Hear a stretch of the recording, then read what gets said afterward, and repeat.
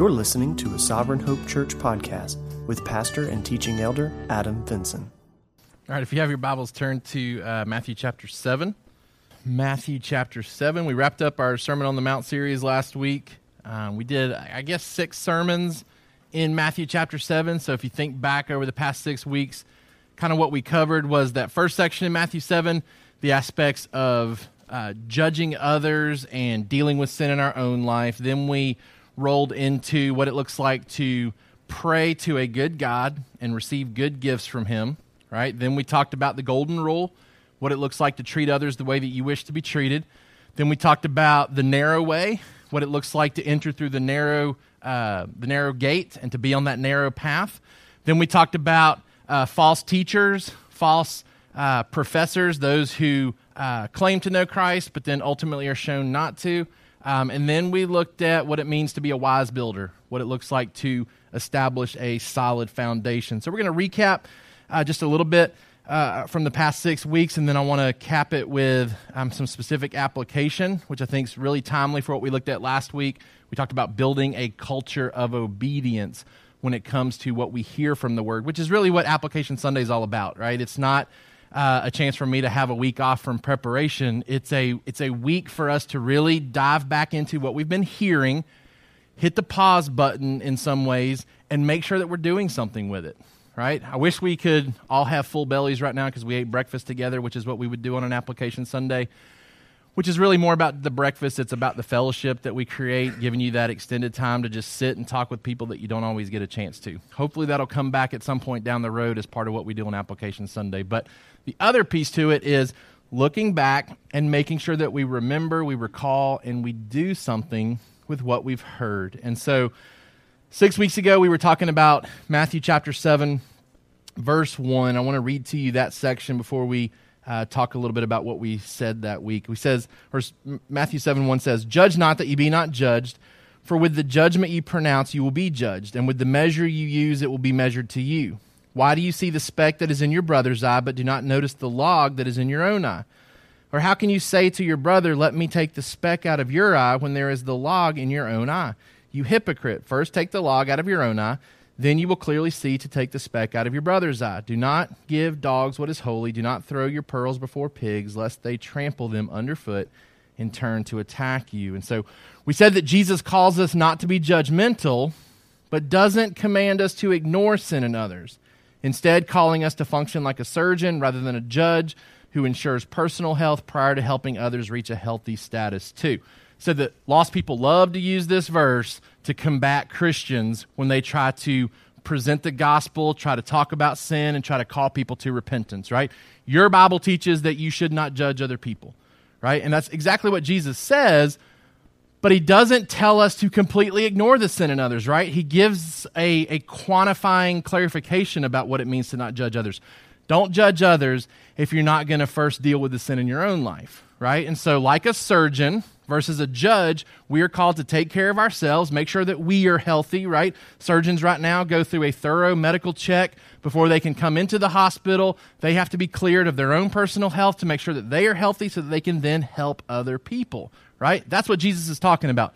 That we have to take care of ourselves, deal with sin in our own life, so that we can then properly help encourage others to fight sin too. So Jesus goes through great lengths here to talk about how judging others without examining and correcting yourself is hypocritical. Judging others with the purposes of condemning them rather than helping them is unloving. Because what the Pharisees are guilty of, what the people that are hearing the sermon are guilty of, identifying sin in others, judging that sin, and condemning those people for the purposes of making themselves feel better about their own righteousness, right? And lest we become judgmental ourselves of the Pharisees, we are oftentimes very guilty of the same thing, right? We justify where we're at spiritually by comparing ourselves to others.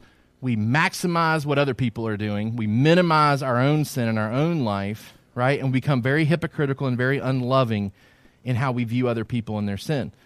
What we see clearly is that there is sin that needs to be addressed in our lives and in the lives of others, right? Jesus is saying there are logs in your eye, there are specks in the eyes of others, and His desire is that both be removed, right? He doesn't want the log to stay. He's not telling the guy with the log, hey, go back home and leave the guy with the speck alone, and y'all just be okay with pieces of wood in your eye, right? Like he says, go home, get that log out first so that you can then help this guy with the speck, right? So there's sin that needs to be dealt with both in our lives and in the lives of others. It's unloving to judge with the log, but it's also unloving to leave the speck, right? If we're not careful, we hear the message of the world, judge not, versus Jesus' message. And we think, okay, I'm just going to stay out of your business. I'll just stay over here, but not really even worry about my business, right? Like we'll just both be okay with sin. We'll just both be content with not doing what we're supposed to be doing. That's not what Jesus is pushing for here. It's not what he's calling us to. He's telling us to be very intentional with our sin so that we can be very careful with the sin of others. So we need to avoid being prideful, which means not maximizing other people's sins, not minimizing ours, and we need to avoid being hypocritical, being content with our sin and outraged by the sin of others. Right? So a lot of stuff going on there in verses 1 through 6. Encourage you to go back and even reference some of those notes from that sermon. That pushes us into verse 7. So coming out of that judgment piece, we look at what it looked like to pray to a good father. It says in verse 7, ask and it will be given to you. Seek and you will find. Knock and it will be open to you. For everyone who asks receives, and the one who seeks finds, and to the one who knocks it will be opened. Or which one of you, if his son asks him for bread, will give him a stone? Or if he asks for a fish, will give him a serpent? If you then who are evil know how to give good gifts to your children, how much more will your Father who is in heaven give good things to those who ask him? We said that praying to a good father means if we believe that God our Father is responsive, good, and wise, we should be greatly motivated to come to him strategically, persistently, expectantly, and submissively with our prayers. Now, I told you that the Bible spends far more time dealing with God's goodness and God's awareness, like trying to prove that versus trying to prove God's existence, right? The Bible assumes God's existence, says only a fool believes that there is no God. God has been very clear in his revelation, though. He wants to reveal himself as a God who is active and aware of what's happening in his creation. Not a disconnected God, not a God who got things started and then bailed out and is just watching from a great distance to see how creation unfolds. The Bible says God is active, knows inward and outward who we are, right? He's active in our life, and he's good with those actions. And so Jesus appeals to us and says, ask your heavenly Father, seek him, and you will find these things, right? In context, it's certainly playing out from what it looks like to seek and ask him for wisdom and discipline and direction in fighting our sin and helping others fight their sin, right? Ask and it'll be given to you. Seek and you will find. This isn't a full-on teaching on prayer. It's a blip, it's a blurb that Jesus is communicating, so I think we have to look and see what's Jesus' main point. I think what he wants us to see here is that prayer needs to be an important part of your life, and that believing God answers prayer with his goodness is something that we need to believe in. All right? We talked that week, if we're not careful, we become guilty of overemphasizing God's sovereignty to the point that we see no reason to pray, right? It's hard to say that you could overemphasize God's sovereignty, right? But if it cripples us into thinking that I have no need to pray because God's sovereign, God's in control, God's doing what he wants to do, then we've really missed the purpose of prayer, right? Jesus demands that we are driven to praying to our Heavenly Father. Gives us guidance back in Matthew 5 about how to, or Matthew 6 about how to pray, right? Models a prayer to his disciples. But the idea here is that we believe that God answers prayer, that he responds with goodness.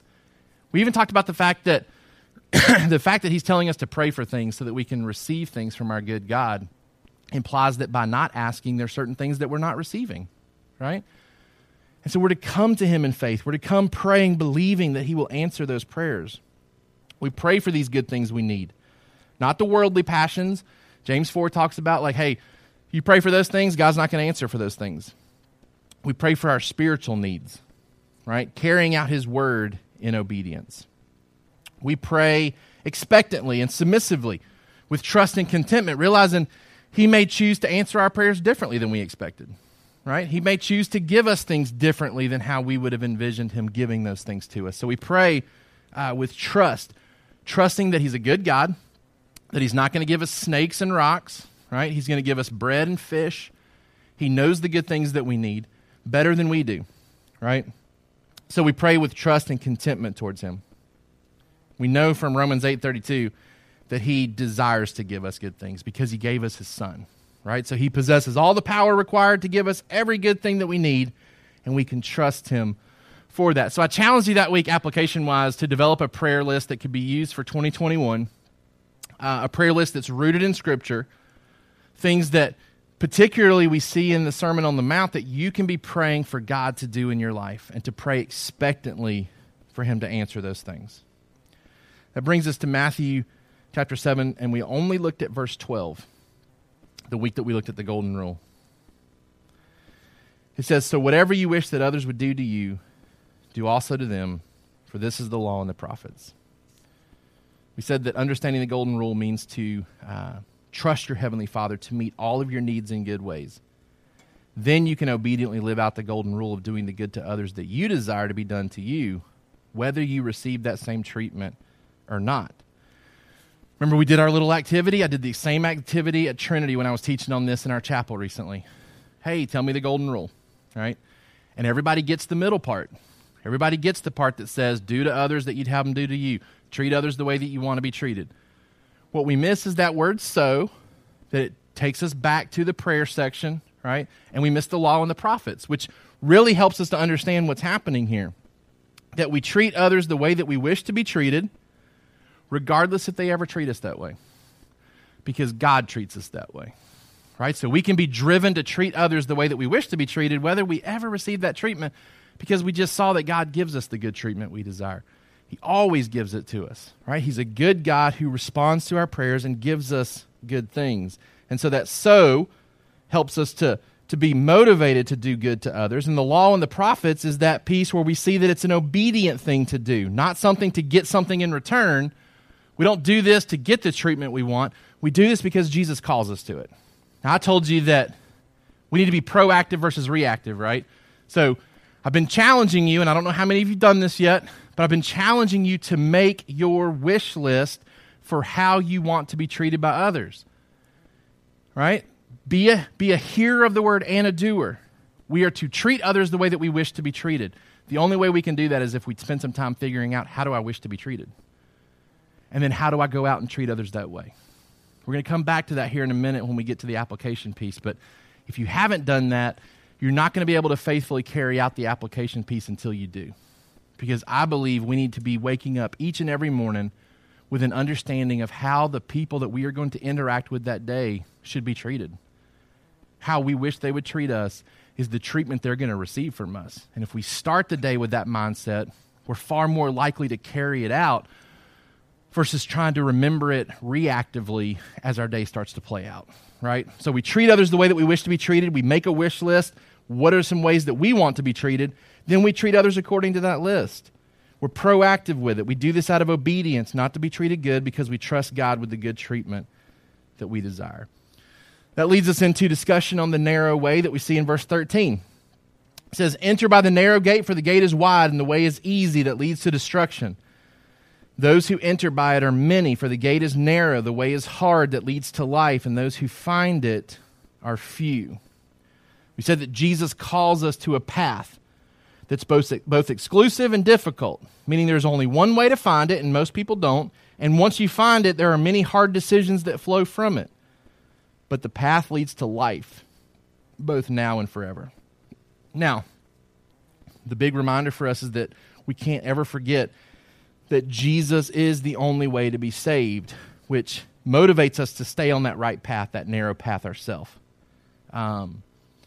As we continue to grow and mature in our faith, for our kids, as they continue to grow and mature, there are obviously temptations that come where God's goodness is drawn into a point of doubt for us potentially by the enemy, right? Circumstances, trials, temptations come our way. Satan continues to use the same ploy that he had in the Garden of Eden, right? God's not good. God's not in control. we have to fight against buying into that, right? We have to fight against buying into the fact that our God's not good. That's why the Bible's written, to help us see that goodness of God, right? To see his goodness all the way through the lens of Jesus Christ being the greatest example of his goodness, to come and be the perfect man, the perfect sacrifice for us, right? We have to continue to cling to that, staying on the right path. Now, going back to that judgmental piece, oftentimes we're guilty of making the narrow path more narrow for people that we're judgmental towards, right? They can't be a Christian. They can't possibly be saved because look what they're doing, right? And sometimes that's true, right? Because we'll know them by their fruit, and we'll know whether we're Christians or not by the obedience that we exhibit. But sometimes we're guilty of making it too narrow from a judgmental standpoint. And then honestly, sometimes we're way too guilty of making it wide for people that we love and care about.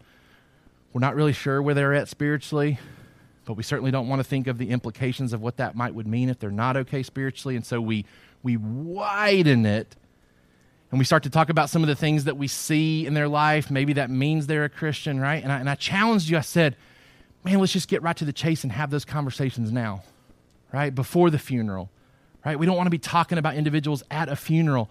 Were they saved? Were they not saved? What did we see from their life? I don't know. It's hard to say. Let's make that road wide so we feel better when we leave, right? Have the conversation now. Individuals that come to your mind in your life that you're like, I don't know if they're on that narrow path or not. Talk to them about it now, because Jesus says it's the only way to be saved. It's the only way to be saved. And he reminds us, once we step onto this path, it's not always easy, right? It's not always easy. In fact, it's going to be hard. It's going to be difficult. It's going to be hard to make decisions that go against the majority, right? I challenged you this week to avoid living a life that looks like the majority. We even said that the appeal of the wide road is great, right? Psalm 73 talks about the wide road being very appealing, that people that are on the wide road try to entice you to come on the wide road. But we said Psalm 73:28 ends with the psalmist realizing, I don't need those things on the wide path. I'm very content with God's presence in my life. His presence, Psalm 73:28, his presence is my good. His presence is my good. Looking at Matthew chapter 7, verse 15. Beware of false prophets who come to you in sheep's clothing, but inwardly are ravenous wolves. You will recognize them by their fruits. Are grapes gathered from thorn bushes or figs from thistles? So every healthy tree bears good fruit, but the diseased tree bears bad fruit. A healthy tree cannot bear bad fruit, nor can a diseased tree bear good fruit. Every tree that does not bear good fruit is cut down and thrown into the fire. Thus you will recognize them by their fruits. Not everyone who says to me, Lord, Lord, will enter the kingdom of heaven, but the one who does the will of my Father who is in heaven. On that day, many will say to me, Lord, Lord, did we not prophesy in your name, cast out demons in your name, do many mighty works in your name? Then will I declare to them, I never knew you. Depart from me, you workers of lawlessness.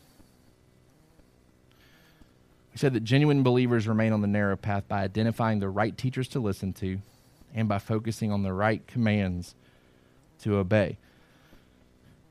There's a command here to listen to the right people, to evaluate them on doctrine and behavior, to check their fruit, right? We can't put ourselves under people who teaching does not align with the gospel that salvation is by grace through faith alone. If it's an individual who adds or subtracts, right? Adds to the Bible, subtracts from the personhood, the deity of Christ, who multiplies the expectations of salvation or divides the church with a divisive spirit, these are individuals we have to stay away from. The practical test is, are they antinomians or legalists? Do they minimize the expectations of God, or do they add to those expectations of God? How do they live their life? We said that people that we want to listen to should be people known for humility, purity, and generosity. It's people who know how to handle power, pleasure, and money. They don't abuse those things. Right? It's the ways that we see Christians, particularly Christian leaders, fall all the time. They fall in the area of power, pleasure, and money. We want to make sure that we're listening to the right people. We want to be known for our humble obedience to the clear commands in Scripture. We see here these individuals who claim these charismatic type giftings as a badge of honor that they should be allowed into heaven, that they should be entering into the kingdom. And Jesus says, I never knew you. I never knew you. And we were reminded of that this weekend at our leadership retreat. We show up, we register, we're like, hey, we're here with our church group. Little did we know there was another church group at the hotel, right? And we find out, like, while we're there, as we start to hear this worship service taking place, like it's unlike anything that I've really ever heard before. And I can hear Tyson doing some digging on the internet about their website, their doctrine, right? And I can hear what's going on in this room. And I can't help but think this may be who Jesus is talking about here, right? The type of things that were happening in that room, they're different. They're a deviation from what I see in Scripture. And it doesn't take long to see from their website and their doctrine and their presentation, I don't think we're following the same Jesus, right? I don't think we're following the same Jesus. And sometimes we can get confused and uncertain about, like, what are some of these things that I see in Scripture, and then some of these accounts that I hear. I've told you guys before, I'm an open but cautious type of guy when it comes to these things, and you could probably tack on kind of a cracked open and really, really cautious view about some of these things. What I'm encouraged by from this passage right here is that these aren't clear signs that somebody's a believer, which means if they're not in your life, we don't have to question and wonder, am I a believer or not, right? The things that we want to be involved in that really show us to be sheep are what we find in Matthew 25, right? When Jesus shows up and says, you people who have been taking care of people, right? Feeding the hungry, visiting the poor, taking care of the people in jail, like, these are the individuals who have shown themselves to be my followers. These are the clear types of activities that are following through on the obedience of what Jesus is called to. These individuals claim these giftings, and Jesus says, I never knew you. False professors versus genuine professors. Be known for your humble obedience to the clear commands in Scripture. And then last week we capped it with Matthew 7:24. Everyone then who hears these words of mine and does them will be like a wise man who built his house on the rock. The rain fell, the floods came, the winds blew, beat on that house, but it did not fall because it had been founded on the rock. Everyone who hears these words of mine and does not do them will be like a foolish man who built his house on the sand. And the rain fell, and the floods came, and the winds blew and beat against that house, and it fell, and great was the fall of it. When Jesus finished these things, the crowds were astonished at his teaching, for he was teaching them as one who had authority and not as their scribes. We talked about the foundation of a house, right? And we said a foundation of a house will prove its validity, will prove its strength when it encounters a long period of time, the longevity piece, and it will show its validity when it's hit by tragedy, right? When time and water are applied to a foundation, we really see if the builder got it right or not, right? Sometimes you don't see it until years pass and the house settles and you really begin to see. And I told you about the house that we looked at and how in love I was with it, and I had to convince myself to fall out of love with it when I looked at the foundation, right? Because I even wanted to try to justify that we could fix the foundation. But when you stand in the kitchen and you're looking at the door that comes into the kitchen and the top of the door is like this, it's like, I just don't know if this is a safe place for my kids to grow up, right? We got to look somewhere else. The foundation over time has shown itself to be unstable. The foundation that Jesus is talking about, summarizing everything that we've talked about in the Sermon on the Mount. The foundation one, the foolish man's foundation, is based on outward conformity, personal glory, and reduced expectations for obedience. That's what the Pharisees were guilty of. They were all about the outward conformity. Look how I pray. Look how I give. Look how I fast, right? I want glory for that. And then don't look too closely at my adultery because I've tried to finagle it to where I can do what I want to do without being guilty of it. Don't look too close at my marriage. Don't look too close at the oaths that I make, the word that I try to express. Like, don't look too closely at those things. Look more at how I pray, how I give, how I do some of this outward stuff, right? It's all about outward conformity. It's all about personal glory. It's about reducing expectations to make them manageable for the pleasures that you really want to seek. Jesus talks about the wise man's foundation. It's about inward submission. It's about God's glory. It's about complete commitment to obedience. It's about being intentional to hear the word and then do the word. We talked about last week, hearing the word involves being intentional in our own personal study time. It involves being around others to where we can learn from each other and exhort one another, right? We talked about how we can do that here at this church through our D groups and our C groups, right? We want that. We need that time to be around each other to encourage one another. And then we also need that corporate time where we submit ourselves to church leadership that can teach us from God's word. The caveat that is we need to evaluate all of those things, though, by God's word. Evaluate our own personal study time. Make sure that we're learning correct, true things, right? We evaluate the people that we spend time learning God's word from, and then we obviously evaluate our pastors, our teachers, to make sure that they are consistent with God's word so that we can hear it and so that we can do it. I want to give you a couple things to remember, a couple things to do, and then I want us to go over our application from last week, which was to try to work through and develop a 10 Commandments from the Sermon on the Mount, points that you're going to take with you and seek to obey, right? To be faithful, to be a wise builder who hears the word and does it. Okay, so summary of what I want you to remember from Matthew chapter 7 is that I need to be intentional with my treatment of sin, my treatment of others, my treatment of influencers, and my treatment of truth. And we need to be intentional with the treatment of sin, or intentional with our treatment of sin. Our sin and the sins of others. We're not going to be judgmental. Instead, we're going to be helpful. We're going to take care of ourselves so that we're obedient, and then we're going to be one step further than that, helping other people come to that realization too. Intentional with my treatment of sin. Intentional with my treatment of others. Right? Because I'm going to make a wish list of how I wish to be treated so that I can then treat others the way that I wish they would treat me. I'm not going to just leave it up to chance. I'm not going to just be reactive. I'm going to be proactive. I'm going to be intentional with how I treat other people. I'm going to be intentional with my treatment of influencers. I'm going to evaluate the people that I let influence me. I'm going to evaluate the people that I allow to teach me. I'm going to make sure that it measures with God's word. Right? And then I'm going to be intentional with my treatment of the truth. I'm not going to just hear it. I'm going to do something with it. I'm going to be obedient to it. All right, so that's what I want you to remember. What I want you to do with it is, number one, to pursue accountability so you can confess your own sin and exhort others.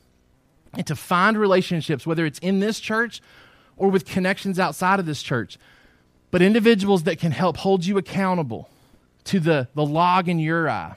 Because sometimes we don't see the log in our eye, and it's more than a speck, right? But to pursue relationships, whether that flows out of your C group and D group or whether you have a different outlet, to pursue accountability so you can confess your own sin and exhort others. Like, you need to be used by God to help encourage others in their own walk in life. Number two, to start each day with a plan for how you will treat who you will see. And just imagine how different your day would look if you got up a little bit earlier that day, right? Thought through, what's my schedule? What's my calendar today? Who am I going to see today? Which family members, which coworkers, which neighbors, which church family members? Like, who am I going to see today? What are we going to be doing? And how do I want them to treat me so that I can then treat them? And this is applicable no matter how old you are, right? So our kids that are listening right now, how are you going to treat your classmates at school? Right? How are you going to treat your teacher at school? Right? If we could just pause and say, okay, I'm going to plan my day before I start living out my day. How am I going to treat these individuals? How am I going to be intentional?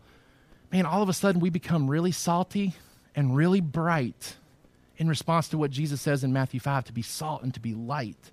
Start each day with a plan for how you'll treat who you will see that day. Number 3, get validation from mature believers about who is influencing you most.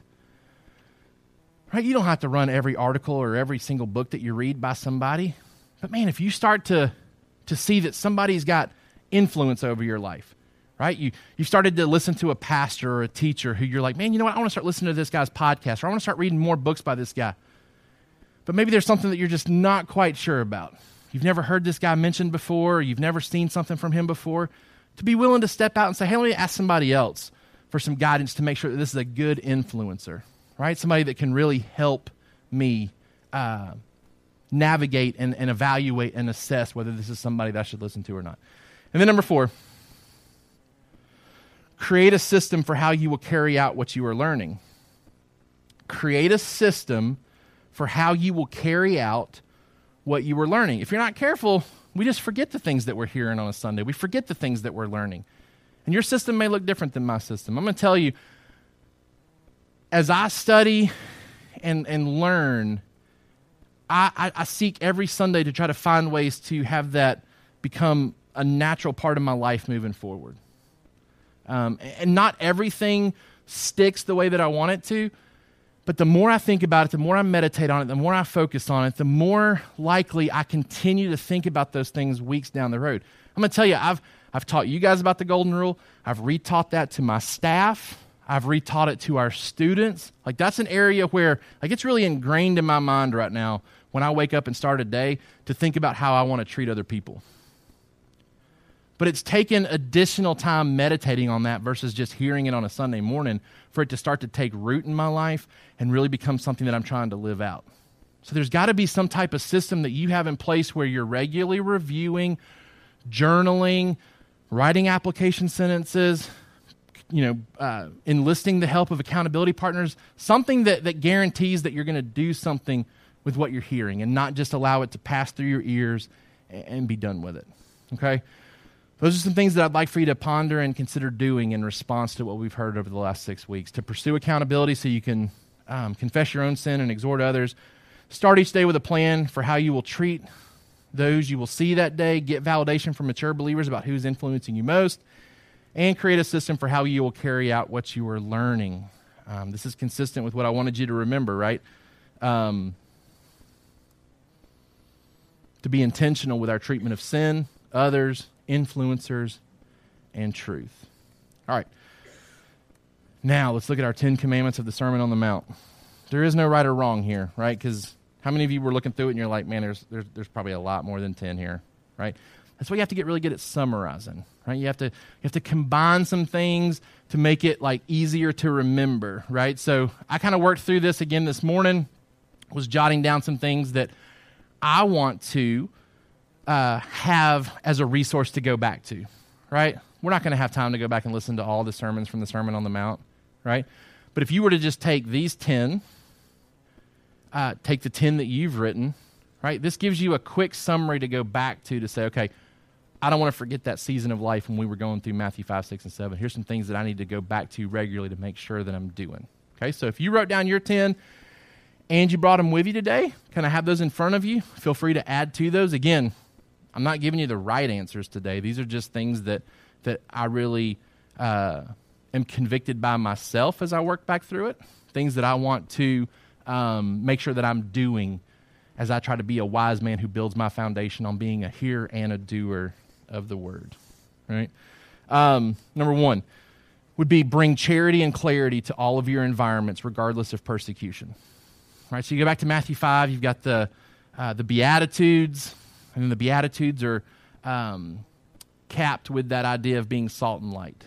Right? You go back and think through the Beatitudes, they're a great summary of what it looks like to be salt and light, to live in such a way where you're humble, you're a peacemaker, right? You're bringing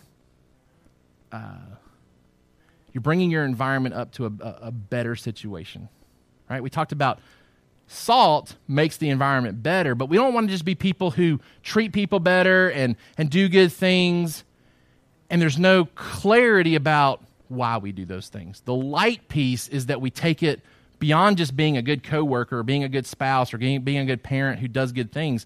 The light piece is, this is why I do this, right? Because I want to point you to the glory of God, right? Not the glory of me. If we become just good coworkers to the point that our coworkers are just so impressed with us, we failed at being salt and light. We may have been salt, but we certainly weren't light. We didn't bring the clarity piece, right? So as I leave this study, I want to be able to go back to the fact that I want to bring clarity and charity to all my environments, my home, my workplace, my neighborhood, everywhere I find myself. I want to be salt and light, and I want to keep being salty and bright regardless of the persecution, because Jesus promises you do right and you're going to be persecuted for it, just like the prophets were. right? So bring clarity and charity to your environments. Number 2, kill your anger instead of hurting other people, right? Kill your anger versus hurting other people. And so Jesus talks about how the people had heard that it was said to not murder, but they were excusing themselves from hanging on to anger and having vengeance and bitterness and ill will towards each other, right? They weren't killing each other, but they were certainly hurting each other and hurting themselves. And he talks about releasing that anger and finding forgiveness and being a pursuer, being a peacemaker of finding forgiveness and restoration with relationships. And so we kill our anger instead of hurting other people. It's not just about not murdering. It's about doing something different with that anger, right? Doing something different with it. Number 2, fight for purity in every relationship that you have. Fight for purity in every relationship you have. Jesus talks about the lust problem and how we deal extremely with the lust problem, and that ought to translate into staying within our marriages versus separating in our marriages, right? Fight for purity in every relationship that you have. Number 4, be a person who keeps their word. Right? Jesus talks about not being an individual who makes oaths and swears and promises and then doesn't follow through with those things, that we ought to be individuals who keep our yeses and keep our nos, people that can be relied upon, somebody that can be counted upon. Remember, as image bearers, we are trying to image who God is, right? As parents, the more we remain committed to our word, the better we image the Father that we're trying to point our kids to, right? We keep our word. We honor the things that we say. Number 5, we love and serve our enemies instead of getting revenge against them. Love and serve your enemies instead of getting revenge against them. It's hard to do. And it's something that the world easily justifies. If you're not careful, you surround yourself with people that will encourage you to retaliate, encourage you to fight back, encourage you to seek vengeance. It's contrary to what Jesus calls us to at the end of Matthew 5. Number 6. And if you want these notes, they're always available in our shared Google Drive folder. We can get that link to you because we don't have bulletins right now, and that's normally where you'd have the QR code. But I think you can get it on the Realm. When Dave posts the podcast, you can always access our notes and go back and look at old notes. Number 6, do what is right without the need for applause and recognition. Remember, Adam McLeod taught us when he was looking at the giving and the fasting and the praying that if we're not careful, we become like a professional athlete right now that needs the cardboard people in the stands and needs the pumped-in applause from the sound system to perform, because we're not used to performing without the applause, right? These football players can't do it unless they hear clapping and yelling and screaming and hoopla. They can't perform at the same level. We don't need to be Christians who can only perform at a certain level if we're getting the glory for it, right? We can do it without the recognition. We can do it because Jesus has called us to do it. We can do it in secret. We can give without everybody having to know what we gave. We can pray without having to impress people with our words, right? We can fast without drawing attention to our sacrifices. Do what's right without the need for applause and recognition. Number 7, be more focused on eternal things and less anxious about earthly things. Be more focused on eternal things, less anxious about earthly things. Talked about our treasures and where our heart is, and the anxiousness that can be released in us when we trust our good God. Right? We don't have to be anxious about how we're going to be provided for. We can trust God with those provisions. Number 8, deal with sin in your life so you can help deal with sin in others. It's not wrong to be involved in the lives of others in regards to their sin. It's wrong to be judgmental without dealing with sin in your own life too. Deal with sin in your life so you can help deal with sin in others. Number 9, treat others how you wish to be treated without contingencies. We don't treat them like this until we realize they're not going to treat us that way back, and then we stop, right? We treat others how we wish to be treated regardless of how they treat us. No contingencies on it. And then number 10, stay on the narrow path by obeying the word and avoiding false teachers. I have no doubt you guys probably had some other things that certainly could be added to that list. It's hard to try to narrow 3 chapters down to 10 action points. But I wanted to try to give myself something to refer back to, like I said, and then also challenge you. And hopefully some of you accepted that challenge and did some of that this week, but don't fret if you didn't get to it. Here's a starting point, but you can go back and tweak this for yourself. These are in my words, in ways that I understand, and ways that I'll remember. You got to do what works for you to take what you've heard and to make sure that it sticks. Not just here in memory format, but in action format, right?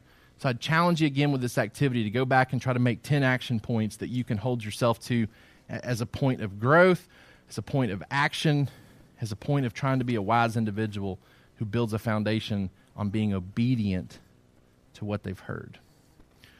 We're going to close in a time of worship through the Lord's Supper, which is what we always like to do on our Application Sunday, because not only are we testifying today that we want to be doers of the word, not hearers only, we are once again, by doing that, testifying that we are still all in with Christ and Him being our source of salvation. And so we participate in the Lord's Supper as a ongoing ordinance here at our church, as a way for us to publicly profess what has already been publicly professed through baptism, that we have trusted in Christ for our salvation, that it's through His life, His death, His resurrection that we have been set free. We were blessed to do a baptism recently. I told you that it'd take a long time if we tried to baptize everybody today, right? And so the Lord graciously gave us a different way of celebrating some of the same things. And so by partaking of the bread, which is on our little Amazon convenient thing for COVID season, by partaking of the bread and the juice, those things represent the body and the blood of Christ, that perfect life, that sacrificial death, the foundation of our salvation, that it's all about Jesus, that it's not about our righteousness, not about our good works. So all this talk about obedience today has nothing to do with saving us.